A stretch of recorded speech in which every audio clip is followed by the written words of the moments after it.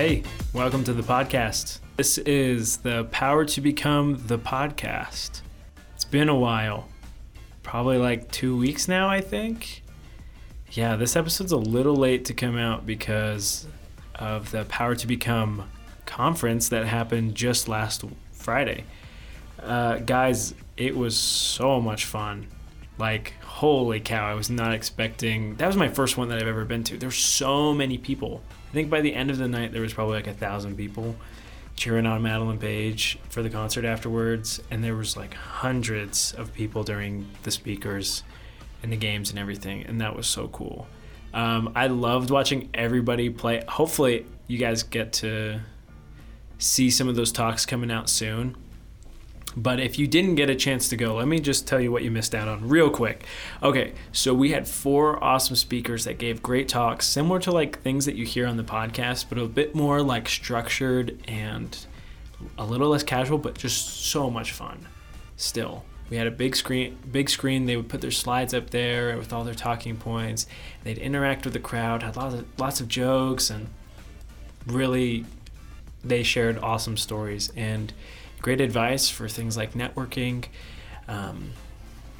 And on top of that, we had an awesome host. It was Donald Kelly, who was also a speaker there, who flew in from Florida just to be there with him and his family. So big shout outs to Donald Kelly. Go follow him, the Sales Evangelist, on LinkedIn.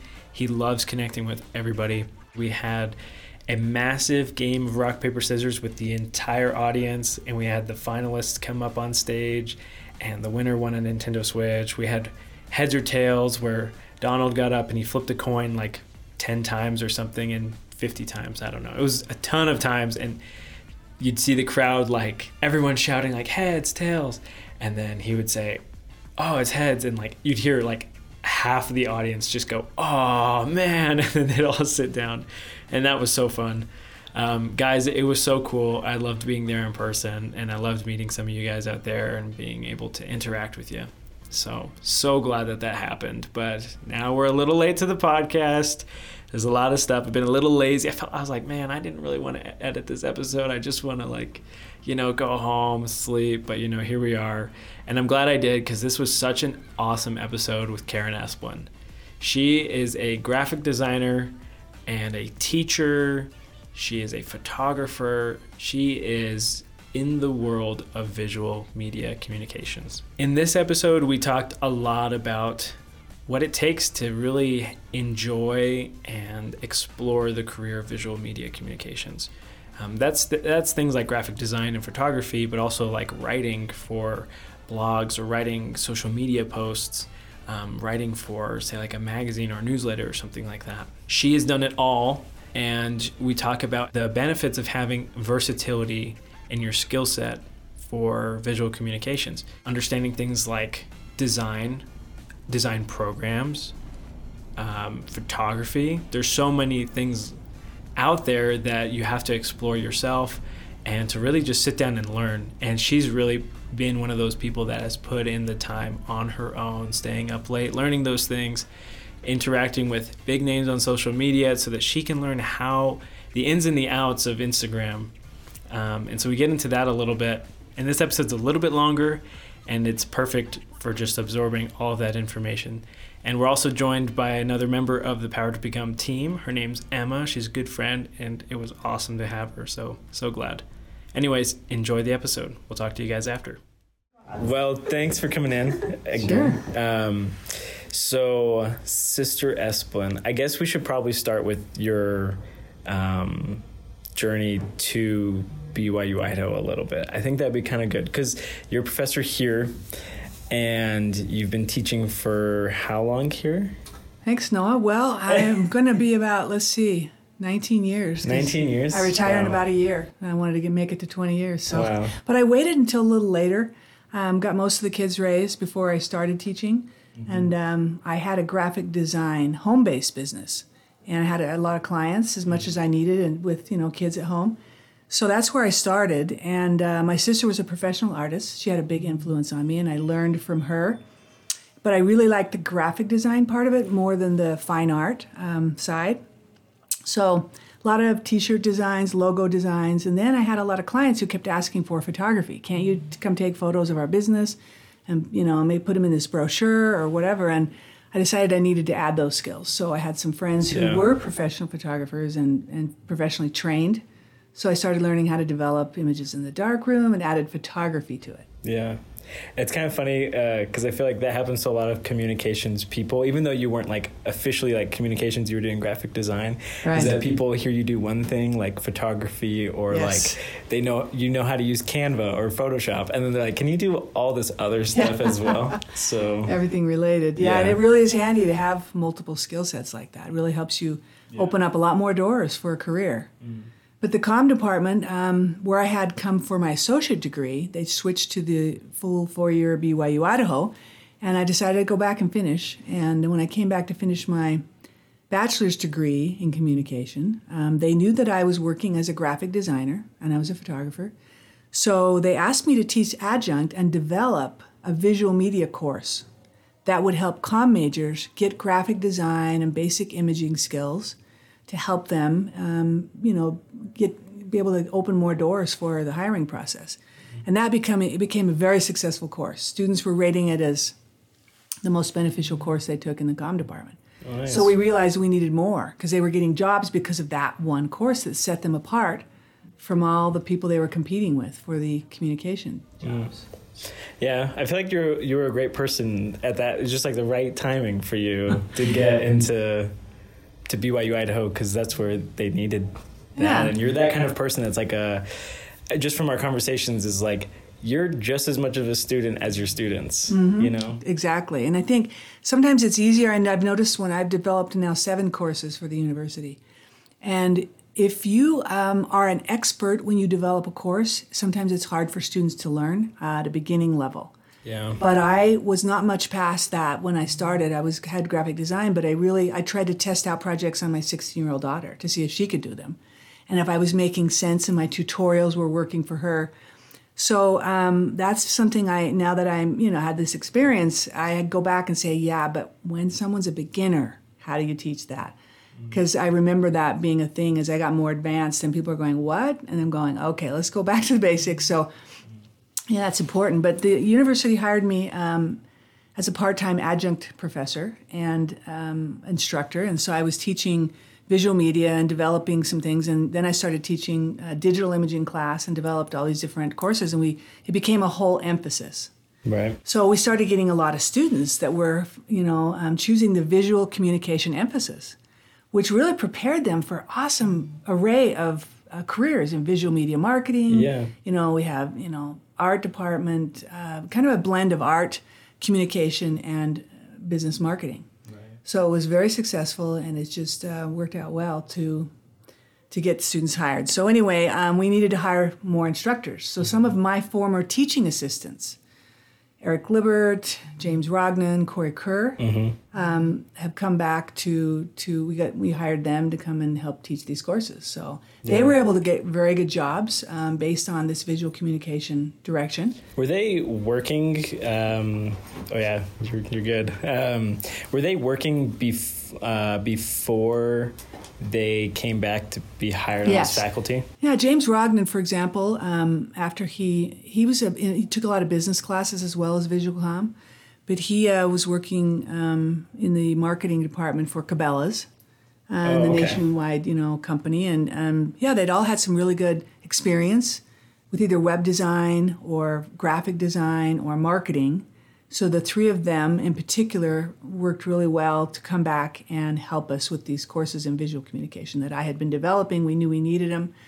And they had a lot of hand-on real-world business experience. So it really was a good combination. I would design the courses and I got it started. It was wildly successful. But I decided to get my graduate degree in educational technology because I felt if I was going to be designing this many courses, which I had never planned on teaching here, I needed to understand how students learned, I was just a graphic designer, and then now I'm teaching them, and I want to know how they learn and what are the best ways to incorporate hands-on learning, which I do in my classes with the photography. The last part of class, we do some, camera some photo shoots right there in class so that Yeah. we can help students get some formative feedback and talk about, what they need to improve before they get grades attached to it. And Yeah. so, and we go on photo excursions to get that experience together. And there's something that is amazing about spending a whole day at Bannock Ghost Town, for example, Yeah. with a whole busload of students. And I have my advanced students come from professional imaging class to be the instructors of each group. Yeah. And we have 13 models who live in Montana that are my friends who come dressed in period costume. They're old mountain men and mountain women. And the town comes alive. Yeah. And the exponential growth that takes place that day is really a key because they learn from each other by watching the more advanced photographers. Mm-hmm. They learn from these models. And it's just come back and the photos they get, and then they learn editing skills where I really focus on that. You've got to get a great photo right out of your camera, but you have to be able to edit it well. And Yeah, you have to kind of see the end goal sometimes too. Because I was there. Obviously, that was for one of those trips, which was super cool. Yeah. And I messed around with like cinematography a little bit before, like I did video. Yes. But then photography was something that I was so intimidated by. I'm not gonna lie. So when I came to Bannock, I feel like I was confident to hold a camera and be able to, I know I could like figure out what I wanted to do almost. Like I knew I could get something out of my camera after that. So I can definitely attest and like testify of that, you know, as a We do witness. get a lot of video students that take the visual comm classes because it's the same tool. And learning composition and lighting, Yeah. a lot of those things they can use in their video careers as well. Yeah. So the visual emphasis in the communication department is comprised of graphic design, web design, photography, so social media marketing, and some video. So we really try to focus on hands-on skills that will help these students go out and get jobs. Yeah. Actually, I wanted to talk about hands-on. Like, I was just thinking about it. Yeah. Because with the whole Bannock example, Yes. Students get there and they learn just by, like, being hands-on. Yes. We teach them camera settings, in class, and then all the way over on the bus, how to set up bracketing. Yeah. Like, we're then talking they about get it there. the whole day. Yeah, I have them in a small group of 5. Yeah. Including an advanced student that can help them get some of their assignments done. Then they go out on their own and shoot, and they come back and they get help.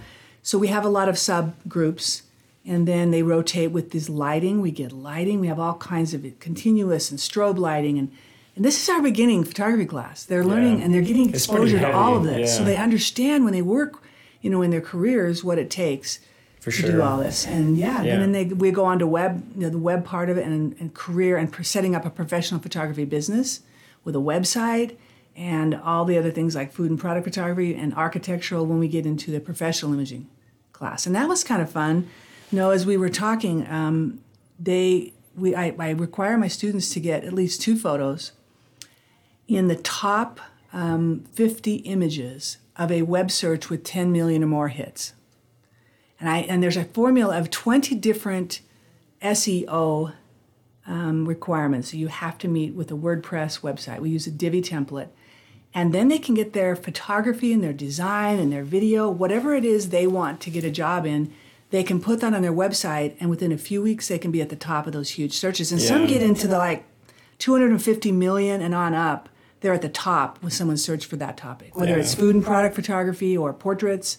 No, honestly, It's amazing. that's like a great thing for anyone who's, I guess, there's a lot of kind of students that listen to this, but like those that would be like communications or like photography or like art and want to get their stuff seen. I think that's kind of intimidating sometimes, is like I have like content that I want to like share, but I don't know how people are going to see it. I feel like I see that all the time where people start things and they just they struggle to be discovered maybe. And that can be sometimes discouraging, but others it can be motivating, but it's kind of cool to hear about the SEO thing. So actually, what are like a few of those things that like a student would have to So a keep few up with for important SEO? things is that when people set up a website, say they use WordPress and have a Divi template, Divi is like, could you explain that? It's Elegant Themes. It's a template made by Elegant Themes that has become very popular because it automates a lot of backend, a lot of HTML and coding. So it makes you have a really beautiful site with just putting in content and using these plugins. And so a lot of web developers are developing plugins and things for Divi, and it has become kind of an industry standard to build a website. So people with very little knowledge can develop a WordPress self-hosted website now with this Divi template. Yeah, because the basic WordPress, I guess, is just not... Well, that's a free blog. The free blog that we do in Comp 300 is just a way to get started with some keywords. But the keys to getting your self-hosted site at the top, it has to be self-hosted. It can't be the free WordPress blog. Oh, okay. So it has to be the other kind of WordPress. There's WordPress.com and WordPress.org. You've got to do a self-hosted where you buy your own domain. And then you use a Divi template. But if you use the default, here's what nobody knows. Everybody is actually building category pages, which the Google spiders will never pick up and put at the top of the search. Category pages. Unless you know how to go and change that default to an actual page, you can't even get started on the other 19 things you need to do, Okay, which is repeating keywords. You've got to repeat keywords. You've got to be sure you don't try to paste fake stuff in. It's got to be in the content. You have to name your images with the same keywords. Repeat them like 12 times throughout the post. So consistency is so like a huge part. all of those things make a difference. But you have to start off with the right type of website to begin with. So I have friends who are food and product photographers, and they have been trying for 18 years to get at the top of the search so that someone who wants that can find them and hire them. Yeah. Well, I tried it, and 2 weeks later, I'm at the number one photo out of 73 million hits, or images. And they're saying, how did you do that? And I said, well, it's all about web design. But I needed to learn food and product photography to teach my students how to do it. But that's not my specialty. But I started showing them, if I build a website the right way, which I learned some tips from a former student about some of these things. But all the SEO classes that I know of don't teach this, and it works. So I say, when you're in a business and you have your own company and someone says, why don't you hire me to do your SEO? Ask them one question. If I give you a topic, can you be at the top of that search if it has 50 million within 2 weeks? Because if they can't do that for you, don't pay them. That means they don't know these secrets. And so when I teach them and require them to have their own website to promote the work they develop in my classes, and it works, they are so excited. Right. People start contacting you. And for example, I don't know if you've heard of Lonely Planet. Lonely Planet. It's a travel company, international travel company. Okay. To give you an idea how big they are, their Italy division alone has a print subscription and an online subscription to a magazine. They print 30,000 copies every other month and send out and mail out. So they still are doing a lot of print magazines. Plus they have a digital. So Lonely Planet is a big deal. Well, and I've heard of them, but I was with my husband out of the country on a trip at Thanksgiving last year. And I get this message from Lonely Planet, and they ask if they can purchase one of my images to use on the cover of their next publication, their next magazine. Very cool. And it was a lighthouse that I took in a unique way up eye level with the light, and it's a haunted lighthouse that people can stay in, part of the Lightkeeper's house, and it's pretty famous. It's on the Oregon coast, and they found it by searching for certain lighthouses. Through the SEO. They found my website. They contacted me, and they wanted to buy that to put on the cover, and it was a 30,000 subscription magazine. And so I get content like that all the time by people, and I said, well, I'm a professor. I do that website to teach students how to get their work out there, and I have an Instagram following. When I did a little experiment, it took about 6 months, and did a project for the university, and I tried to teach social media marketing, and I went from 1,200 to 20,000 on my Instagram, using good content, but also teaching photo tips with every photo. And so as I'm learning to teach my students better, I'm developing my skills. People like my style, and they're contacting me to come speak at this photo camera club, come teach at this workshop. And so I reduced to a 75% contract here, taking 1 semester off so I could start teaching photo workshops. But now I'm finishing up with a full 100% contract these last 2 years here at BYU, Idaho.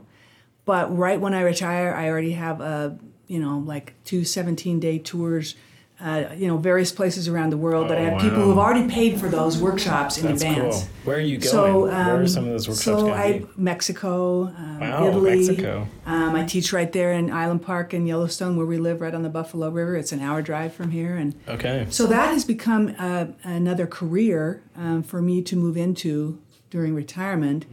That is something I really enjoy, but it was never a plan. It was just something I was developing to teach my students, and I found ways that it worked through social media, through my website, and talked to a lot of people and put these things together that have helped them get really versatile skill set, but also to launch their own careers.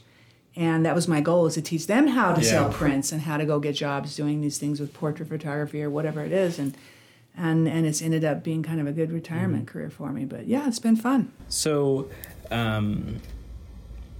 it's interesting. I guess there's a lot of, because you said that like you didn't expect to kind of be in this position. Right? From starting with your homebrew graphic design stuff that you do, or you're probably like screen printing and stuff, or a little bit? Yeah, I mean, I would develop the design work and take it to a t-shirt shop for people, or design their logos.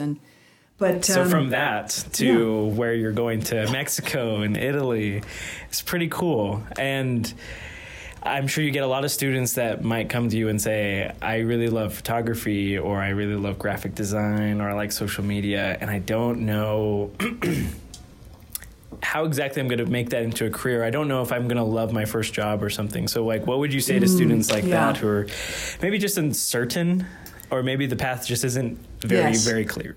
So I really think it's important to have a versatile skill set.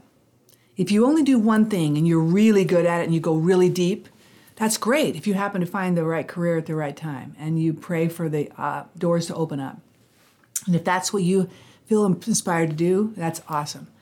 But I have seen a lot of students who just don't ever get the right job if they have that much depth in one area. So I really encourage them to get a broad skill set. I love graphic design. You know, I've learned photography, and now that's my passion.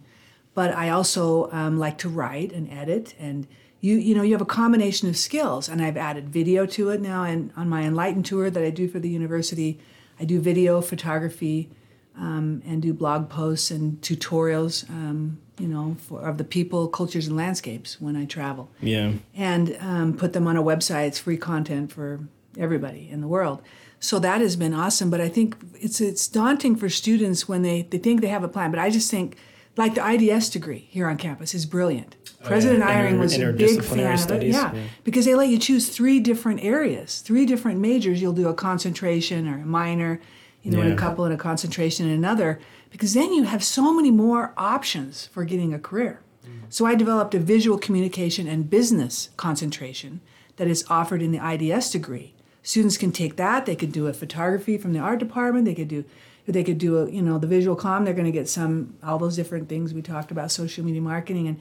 But you need to have a broad skill set, because then it will open up a lot more doors, and you'll have some basic training, and then get your in-depth training on the job. It's tailored to that job. Yeah. But if you don't have anything on your resume for half the careers that are open there, you're not going to even be able to apply. Yeah, because I imagine even if you got your first job and you're like, I'm not really crazy about this, which might more than likely, I don't know, happen. Yeah. Hopefully not for anyone who is in that position. But having lots of options But I also think that's probably like a characteristic of people like yourself who kind of are super curious about a lot of things in, say, communications, like a visual field. Mm-hmm. I think like that jack of all trades sort of mindset probably helps with those kind of people. Right.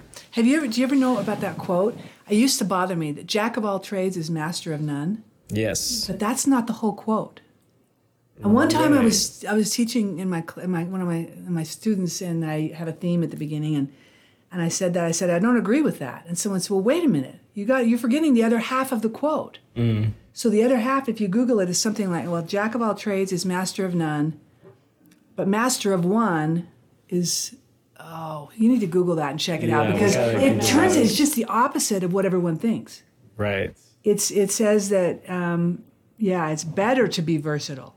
So the quote that I always said I disagreed with, I actually really love now, because everyone misquotes it and just takes the first part out. So because I think people mistake it for saying that you're too spread thin, that there's no depth. Well, look at my example with graphic design. My home-based business ended up getting me a teaching job here at BYU, Idaho. Mm-hmm. But it was the photography part that my clients kept asking for. Can't you just take these photos for us so we don't have to get someone else? Mm-hmm. And I learned the basic photography skills so I could do that.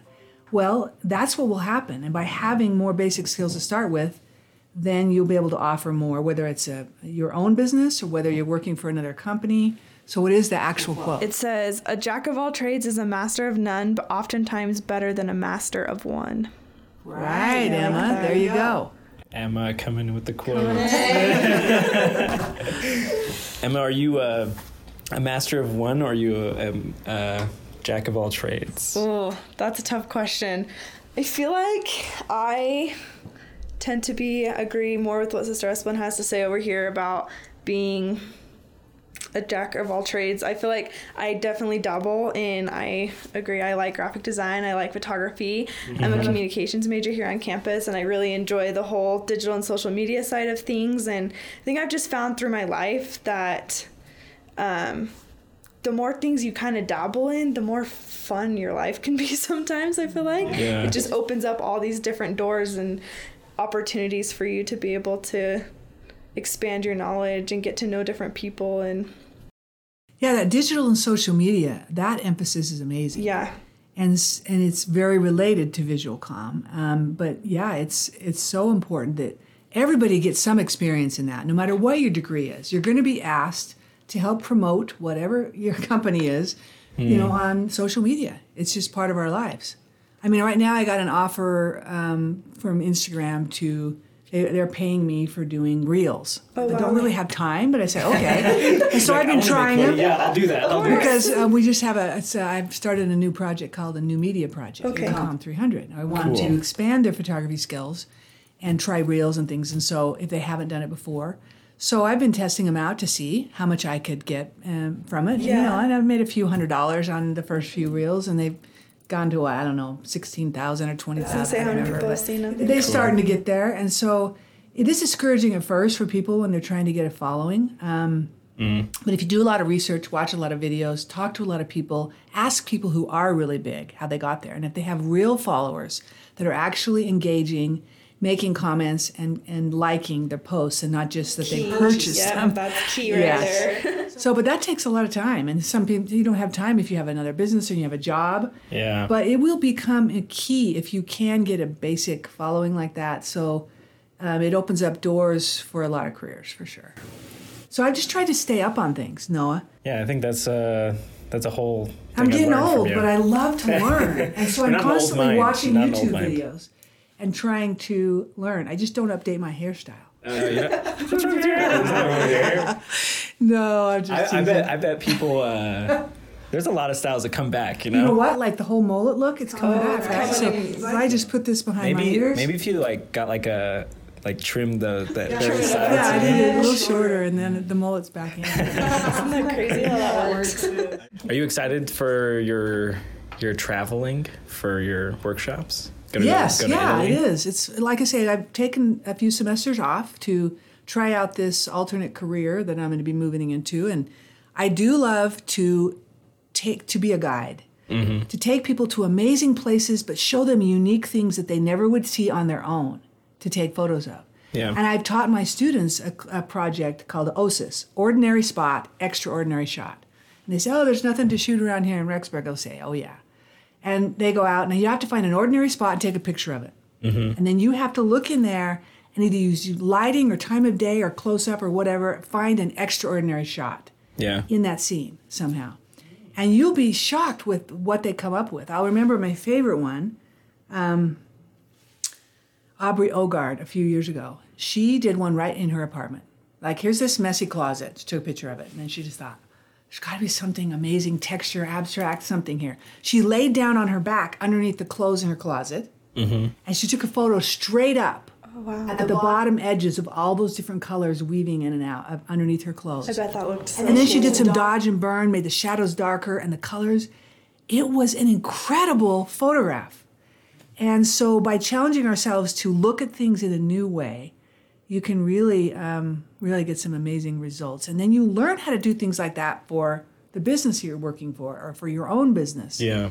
And how to use your skills, both in a camera, with camera settings, but in post-production. Yeah. So that's an example of the type of projects I like to give students that they can really Yeah. apply and use and come up with something exciting out of an ordinary situation. Yeah, I think it's a cool principle and exercise for just about anything, but really, especially with something like photography and visual communications. Yeah. What are some of the things career paths that you've seen or jobs that you've seen some of your more recent students get? So a lot of students in the visual comm emphasis that I've worked with end up getting careers in visual media marketing.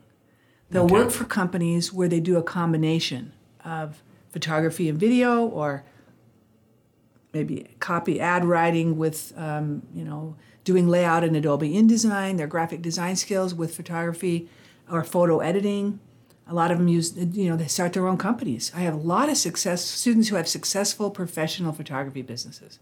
In fact, one student, Megan Kelly, was one of my teaching assistants. She lives in Utah, and she does these destination wedding and engagement shoots. Then she does really well. I think on TikTok, she's like one of the biggest. It's Lightseeker. The Lightseeker. She was my TA. Yeah. She's super cool. See, she's legit, yeah. She will show you speed up. She'll do her editing process and show you in a really fast capture of her editing. I have to say, like, I watched one of them, and it was like, she'll go through a compilation of like all the different requests that she gets. Yes. And it's like, can you like, or it's like, what is it? Shorten my hair. Yeah, shorten my hair. Get this It's amazing. So she's amazing, and she even we ran out part of our cabin up on the Buffalo River, and we had a wedding there, and I recommended her, and she's super busy, but they hired her to come up and just to watch her. And she started with me with her photography career. She developed quickly an amazing following, but she's very good, and now she has a very successful career, and a lot of students do. There's so many, think about all the people who need product photography to promote everything on social media or to sell it on Amazon or to put it on a website, and learning lighting and things like that. There's just so many good careers now related to photography because images really sell. On a website, doesn't matter what it is, in print. And so there's, not just selling your landscape photos. There's so many careers related to professional imaging. And you're doing reels right now, right? You're still doing this? I've started into the reels, but I really like to just show 3 different images that I bracket together and give photo tips. Oh, okay. But I'm starting to do a lot with videos. And when I go on these trips, I've found that even if I take a really nice video camera, an iPhone or any good, Android 2, have 4K video, put them on a tripod, plug in a mic with a little lavalier clip. I like the plug-in ones rather than, wireless, because those can get interference. Sure. And I just have like a 20-foot cord on that, and I can do interviews with people where you cut out all the ambient noise, you have beautiful, clear audio, 4K video, and it's easier to just transfer those files back to my assistant who can put them up on the website for me, and it's just amazing the things you can do with video, interviews. And before I photograph someone, I like to talk to them, about their culture, their life, and they can see that I'm interested. Then they're not intimidated when I get my camera out. If they see I'm genuinely interested and I want to share their culture in this country, whether it's in Asia or Vietnam or Myanmar when I've been there, or China or in Europe, and I want to share with my students and the people at home what you're doing here. Here they are in a cemetery, they're digging up all these old things, people are planting flowers, and they all have their little plot, and these guys are out working in the cemetery, and it was an awesome photo, but I didn't just go up and start taking the picture. I talk to them, I ask them what their job is and what they're doing, and I have to use Google Translate because they speak only Italian, and I learned all about their career, and they stopped and spent 5 minutes with me, and then I said, can I take photos and share this story with people? Oh, yeah. But at first, if you walk up with your camera and start trying to take pictures of people, no. And you got to show genuine interest, and you got to be curious and want to learn about it. And so enlightenproject.net is where I put the photos and videos from that. And I'm going to do one more of those tours next spring of 2023 for the university. I'll spend 6 weeks all through Europe doing the same thing. Really? Videos and photography of the people, cultures, and landscapes. Cool. And go through several different countries in Europe. What's like the intent behind a project like that? So the idea is to train people about how to capture and share cultures, landscapes, and people's lives, in a way that's interesting. But also, I teach photo tips the whole way through, or video tips: how to use your phone with this kind of a mic, or how do you keep the spray from that waterfall from getting on your lens, and whether you should use a filter or not. So the whole time it's full of these photo tips. So I do 1 minute Instagram photo tips, or I'll do longer YouTube videos to teach them how to edit. And so I have a YouTube channel with all that. And so I develop free content for people to get video tutorials on how to do photography, but also to learn about the cultures and the people and the places I go. Because to me, that's the most interesting thing.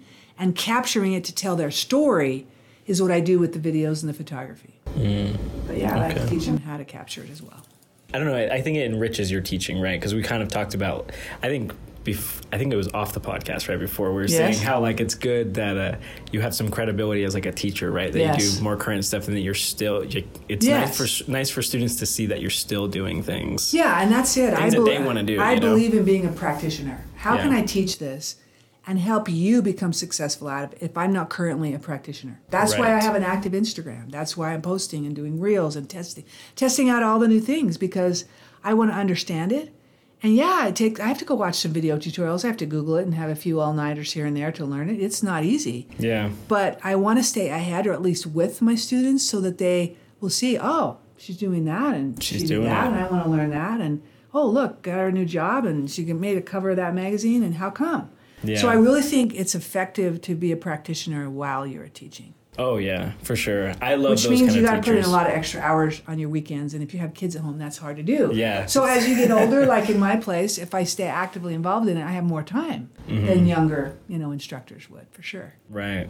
You're like a night owl, aren't you? Oh, yeah. I have been known to stay up a couple times a week, a little bit too late, but just because my mind is just going, right? Oh my gosh. Wow. You're one of us. In fact, I find that I need less sleep as I get older, but I've learned, though, that isn't something you can expect from other people. Everyone needs a different amount of sleep, and they get their rest and their relaxation and, their downtime in different ways. Yeah. But, yeah, it's something you just everybody has to do their own way. But I see other people that are posting or making comments at like 2 and 3 in the morning, and I think, not good for you. It's going to age you. But then I do it myself. Like kind of people.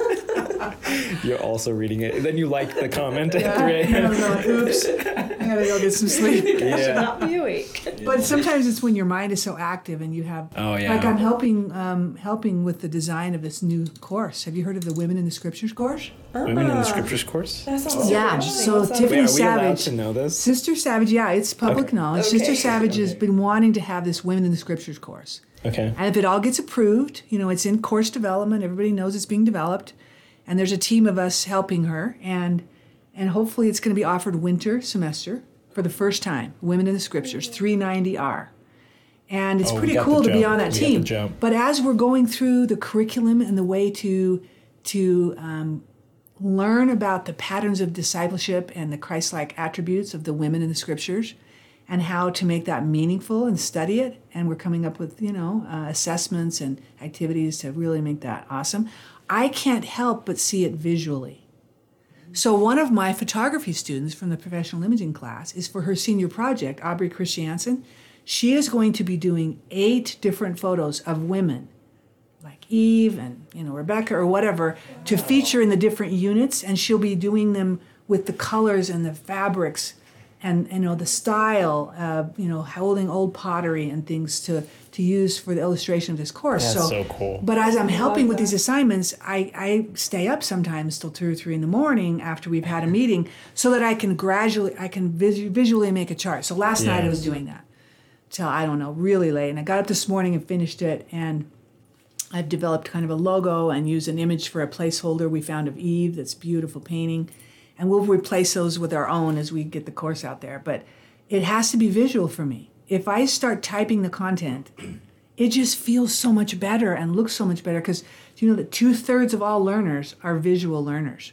And having the image is important. So the colors, the way they match together, using these earth tones for the women in the Scriptures. So making the visual part of that become a reality has just means so much more to visual learners. And so, anyway, so I'm constantly adapting my graphic design and my photography into everything I do. the courses that I've developed, but also I'm so grateful to be able to help with a religion course before I retire. I think that's so cool because I don't think a lot of people they think, oh, a religion course, and they don't realize that like skills like graphic design and photography and seeing things visually and stuff have to necessarily go into that to make it all successful. Well, a lot of times people don't think it's necessary, but you learn so much faster when you see the visual. For And all sure. the content is king. That's the most important thing, is good content. Yeah. But when you have it and you marry it with the queen, which is visual appeal and visual design, then it's easier to retain. You see an image, that speaks 1,000 words. It really does. And you have a few short words on a slide and you don't put the whole quote, and you have this image, that's what people are going to remember.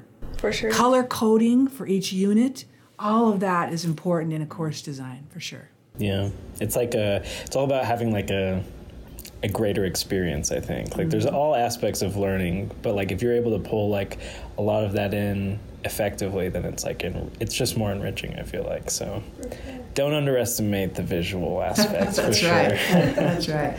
That's cool. So who do you learn from now? Since you're the teacher, right? Like, are there other professionals out there that you like, or non-professionals, whoever, that you... Yes, one of my favorite photographers is Dave Black. Dave Black. Dave Black. I learned light painting from him. Okay. And I teach it now, but he started as a graphic designer. And so he does light painting in a different way. He illuminates from the dark a scene. So as an artist, he decides what to hit a flashlight with. So I love light painting, whether it includes the night sky and the Milky Way, or if it's just of an old Vespa in Italy on a Tuscan wall, and I paint in the parts I want. I shine the light longer in the headlight so it looks like the light's on the scooter. And I just, then I dodge and burn, which is the opposite of HDR. You make the shadows darker and the highlights brighter, but then you keep some things in great shadows so that it accentuates the focal point. And it's really art with photography, but you paint the light in rather than editing it in post. But I also love to do dodge and burn, which is what Ansel Adams did in the darkroom, and I learned to do that with, developing part of the image longer, burning it in and dodging it, and so that you can accentuate certain things. So really, photography and art are one for me. And I love to get an image perfect right out of my camera. But how often does that happen? Never. Not too often. But if you bracket and you do 3 different exposures, then you get one for the highlights, the midtones, and the shadows, and blend them together, and some dodge and burn. Then you can tell your story and create the scene that you saw with your eyes when that sunset was amazing, but it was super dark in the foreground, but your eyes can see the details in the shadows. Well, if you bracket, which is an automatic setting on most cameras, and blend them together, you can tell that story accurately. Or you can do something artistic and blend images together and do montage and do something more artistic as well. But Any other artists? so Dave Black for photography. I'll tell you what I really enjoy right now is watching reels. Oh, yeah? And it can really take up a lot of time, right? Oh, for sure. But I love the fast replay. A 7-second or a 15-second reel that you can share on a story that just boom, boom, boom. Every half a second or second, a new photo, a video clip maybe thrown in the middle, and even some motion. It's so fast, but it is just like exciting and captivating. So again, that's a new style. And I have a daughter, Zoe, who went to school here for an associate degree and actually finished online and in social media marketing. And she did some classes at BYU, but ended up finishing online with BYU Idaho. And she connects brands with influencers. So I've been getting tips from her. What's going to work? They're paying me to do these reels. How can, she's talking about these short ones, the fast ones, get music, get it exciting, try to go on the beat. And as I watch those for examples, I just find it's a new, really awesome way to share photography and video mixed, but in a fast visual way that gets people excited to see a bunch of neat scenes in a row. And they keep watching it over and over because they're captivated by it. And that's when they go up to 20,000 or 2 million views right away. But it's something that is a new style, really quick, fast images. And so I think you just have to stay up on that. If you love this industry and you want to stay up on it, it's constantly being a practitioner if you're going to be a teacher. And since that's what I'm going to do in my next career after I retire here, is I'm going to teach. And it's a lot of a big range of ages. Instead of teaching digital natives like you two who understand technology, Yeah. a lot of them don't. And they're taking this as a retirement hobby, and they have plenty of money to get nice equipment, nice cameras, and go traveling. But I also get some younger professionals that have had a really successful career, and they want to go on these trips. So we have all ages, a range of ages so fun. and skill levels. But it's harder for them to do the editing part and to learn how the cameras work. And so it's a whole different type of teaching that I'll be doing. Yeah. But I love it too, and it's just fun to see people progress and be able to capture stories of amazing places and of amazing people and share that. Yeah. So I actually have a question about graphic design and fine art. Yes. Because some people, like you said, come from like that.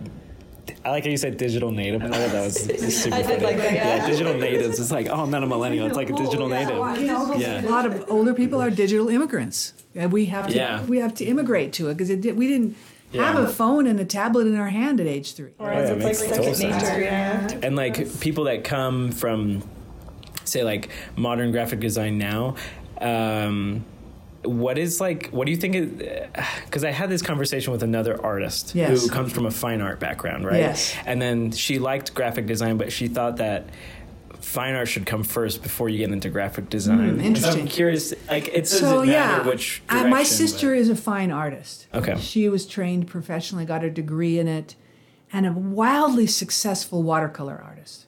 Okay? So she had a different approach, though. Rather than painting to please the art critic, after she learned it all, she painted to please the public. People wanted paintings of the Tetons with the wildflowers. They want teepees, and so around the Old West, and so she would go and make, when everybody was making maybe $2,000 or $3,000 a year, sitting at art shows with their art, she's making 6 figures. Wow. Because she starts off with small prints that are very affordable, $15, mass produces prints, and then she has the Jaclés, which are numbered and they're limited edition, and she has giant originals that are 5 feet by 7 feet that she sells for $10,000. She hits every part of the market, so she entices people with a $15, maybe a $100 one. Then they come back with their siblings next year and buy a nice painting for $500 for their parents for Christmas, and they go in on it together, and they start investing in her art. And they buy something at the art shows that they go to in Park City or Jackson or wherever every year, and they get something new, and they get gifts for people. And they start buying the more expensive stuff. And so she was really an expert in marketing her art when no one else was making any money. They're starving artists. So I learned from her as a fine artist, negative space, and all the things that she could teach me. But also about marketing, because she wasn't afraid. And some of her friends said, nah, you're cheapening, you're just marketing. And well, it pays the bills, it produces income. Right. And so I take that approach. But back to your question again.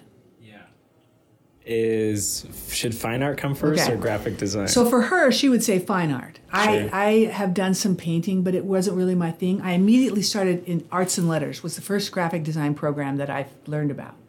And I started designing things and graphically loving to use shapes and letters, and I really was fascinated by graphic design. And so to illustrate and tell the story, whether it's to illustrate a book, and I've sold several books for different courses, and 12 universities are using one of my graphic design textbooks right now. It's called Visual Focus.